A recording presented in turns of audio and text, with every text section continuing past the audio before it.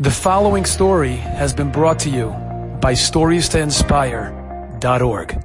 Tell you a story. There was once a rabbi, a Hasidic Rebbe. He was a student of the Maggid of Mezrich. His name was Reb Michal.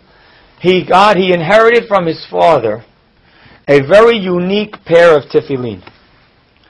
Very, very, very valuable pair of tefillin. And this rabbi was very poor. So his wife, someone came over to him and said, I'd give you a nice sum of money to buy that pair of tefillin.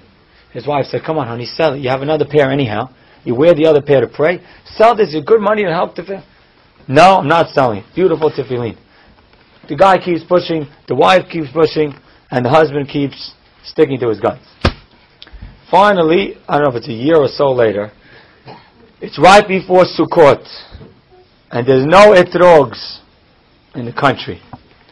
The day before Sukkot, a merchant comes with one beautiful etrog that he's willing to sell for a huge amount of money. Reb Michal takes his pair of tefillin, he sells it, takes the money, buys the etrog.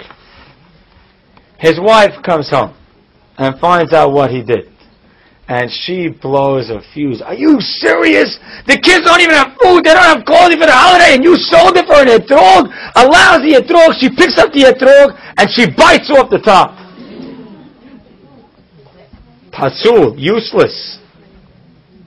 He stops and he doesn't say a word. He goes inside and he says, Hashem. He says, I don't have the tefillin. I don't have the etrog. I don't have the money. I'm not going to lose my marriage also. And so I'm not saying a word.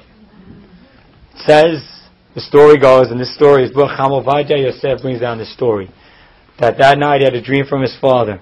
His father said, greater merit than the tefillin and the etrog and everything would have been, is that nothing that you reacted with today. God's going to support your family and bless your family beautifully because of that powerful zechut. The zechut of silence. You're in an argument. You're in a fight. Do you ever actually think that this other insane person who's yelling and screaming wants to hear your logic? Do you think they want to hear your debates and your proofs and counterproofs and your discussion and dissecting of the issue? They never do.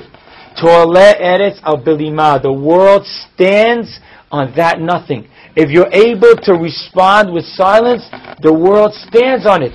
Silence doesn't just avoid problems. Silence, you now walked away, you should go over to that other woman and give her a hug and say, thank you for the zechut.